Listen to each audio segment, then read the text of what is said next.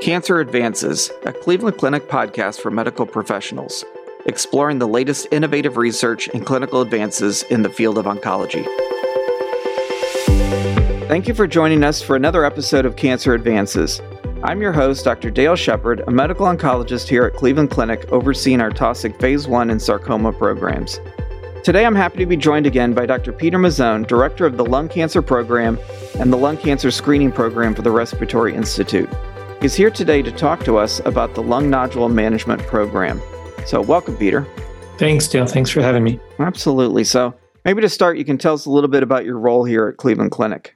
Sure. I'm a pulmonary and critical care physician. I've been here on staff for about 20 years or more. And as you mentioned, I'm director of the Lung Cancer Program, and that includes all things pulmonologists do for lung cancer, from smoking cessation to screening and diagnosis and staging and preoperative testing and survivorship care. Been fortunate to have a great team involved in all of the programs that we run. Excellent. So we're going to focus on lung nodules today. And I guess sort of as background, we certainly commonly find these as incidental findings on radiology reports and what we do about them. And that is a common concern. So tell us a little bit about the origins of the program to manage lung nodules, how it developed, and kind of where we are today. For sure. Yeah. You highlighted, I think, the most important nidus of the program. It was that there's a lot of imaging done, and incidentally, a lung nodule might be detected. Someone might have gone to the emergency department for chest pain or a totally unrelated issue, had a scan done of their chest, and a small nodule was found. And it struck us, seeing a lot of these patients in clinic, that sometimes, because it wasn't the focus of their visit, they were never told about the nodule, or the nodule didn't receive timely follow-up. And so we wanted to develop a program so that these nodules didn't go missing. In particular, some of them, very few, but enough to worry about, represent early stage lung cancers. And so we want to identify those early stage lung cancers when they're quite curable instead of later in their course. So for a couple of years, we struggled to put the program together because there wasn't a way to systematically identify who was found to have a lung nodule. In parallel to our program growth, a broader actionable findings program was being developed in the Cleveland Clinic, led by our radiology groups. And so in partnering with them for the last couple of years, they now electronically flag every report that has a lung nodule found. So now we can track all of these patients who have incidental lung nodules found.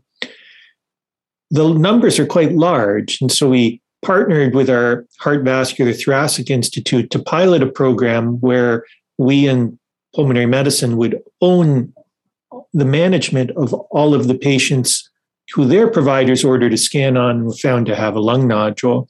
This could be a belly scan, a neck scan, a chest scan, a heart scan, whatever it may be. And we learned quite a bit. We learned these nodules can be found anywhere in our health system. Many different types of scans can identify them. And often enough, they don't know about them, that we had to put together a process for communicating with the patient, letting them know about the finding, arranging for appropriate follow-up of small, low-risk nodules being different than a large, worrisome-looking nodule. We develop care pathways. We have a group of provider champions, physicians, and advanced practice providers throughout our health system who follow those care paths when we shunt patients their way. It's been very, very rewarding.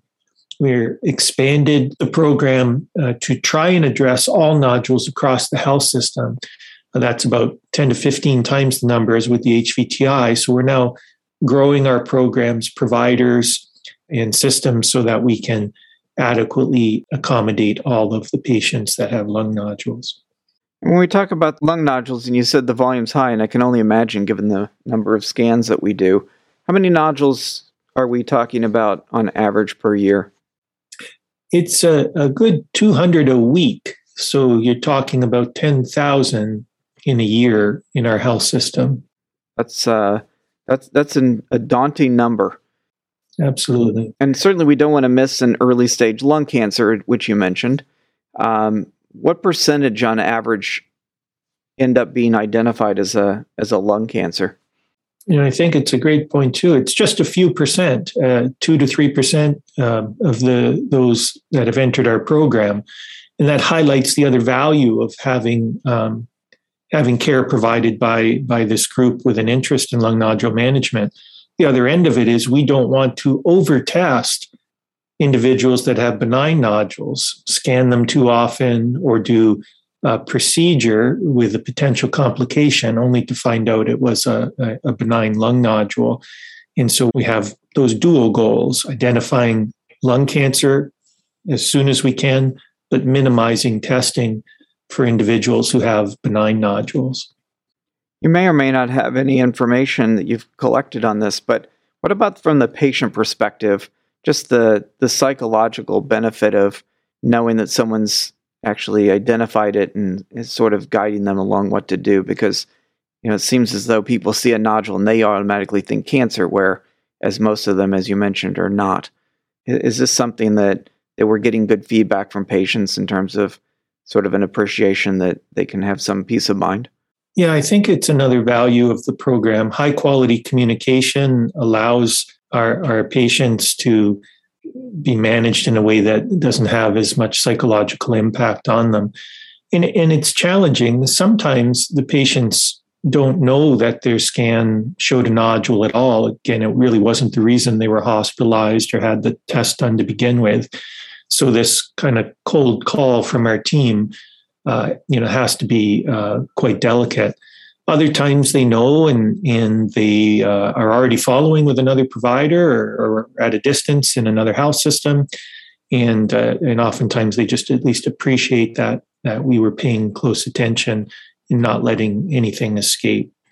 Once they come to clinic and we learn from the literature about what sort of communication is most helpful in allaying their fears when it's benign and how to make sure they're comfortable and follow up appropriately when we're more worried about the nodule.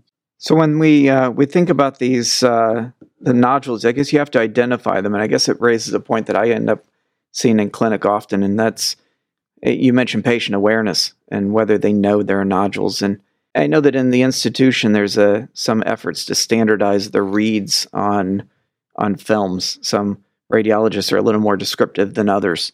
Does this program to look at lung nodules, is that sort of been a piece of that in terms of, there are patients that want to know absolutely everything, and there's others that only want to know if it's important, or we think it's important.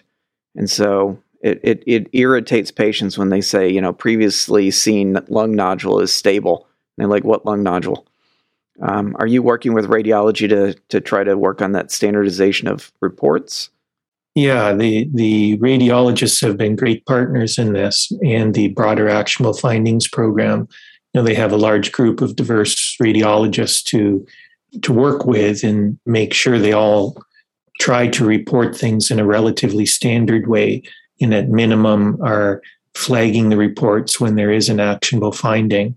That's been an evolution, and it's getting better and more accurate all the time. Our chest radiology group themselves, they don't read all of the scans of the chest, but they have a very standard approach and very standard way to format their radiology report, which can be very helpful. The second point you mentioned is, we do, as an institution, release these results through the electronic health record to MyChart, and patients may, for the first time, see that their report suggested they have a nodule in that way. And we want to be sure that that doesn't happen frequently. We don't want people to be nervous about something they don't need to be. At the same time, we also want anyone who does see the report in that way to have access to a program that can help them understand what that finding means to them. So you've certainly gone through lots of nodules at this point with the volume you're seeing. Is this going into a registry? Do you have outcomes data from looking either at the initial HVI collaboration or the bigger picture overview of this program? Yeah, absolutely. A part of the program was developing a dashboard or health management system within Epic where we can track who's enrolled and who's not. Requires a little bit of work from our providers to complete documentation and templated notes so that the data is extractable. Allows us to say why patients choose not to come, why they do come, what types of nodules we're seeing, and what the downstream testing is from that. How often are we diagnosing cancer, ordering PET scans, doing biopsies? The information that we looked at from the pilot program helped us justify the need to grow in the number of providers, recognizing the revenue from seeing patients and from the downstream testing and treatment for those who have disease. So without good data collection, our program wouldn't be as high quality, and we probably wouldn't have been allowed to grow as much as we have. How large is it at this point? What's the size of the team do you expect? So this team overlaps with our lung cancer screening team, and our lung cancer team as a whole is growing in other ways. In the near future, we'll be up to 11 advanced practice providers, and they'll be located across the region. The physicians with an interest in the pulmonary department and lung nodule management blanket the region, and we're up to about 22 physician providers who we count as valuable parts of our team. So far, we've contacted about 2,500 or so patients through the HVTI program, and that's rapidly expanding as we expand the program across the health system. So it seems like a great framework. Is there discussion about moving this into other areas like pancreatic masses or liver nodules or other sorts of things that are kind of incidental thyroid nodules, things that are incidental findings on imaging? Absolutely. The imaging team who were working in parallel and now in partnership with us have an actionable findings program. And so on the imaging reports, they're now flagging any actionable finding. That could be those you mentioned, thyroid nodule or adrenal nodule. It could be brain aneurysm. And through our partnership, they developed other partnerships with institutes that might help guide the management of those patients. And so programs are being developed across the health system to make sure patients get appropriate care regardless of what the incidental findings are. The primary care community has been a big part of these discussions, and knowing which patients they should continue to follow because they know them well and are vested in their care, and when it's appropriate to have those patients go to a specialty provider has been ongoing discussion and part of the program. What do you think has been the greatest challenge, and what do you think is the biggest success? I think the greatest challenge is really the volume. The numbers are large, and like most programs, you have to do it a little while and show some success to justify the number of people you need to manage that volume of patients.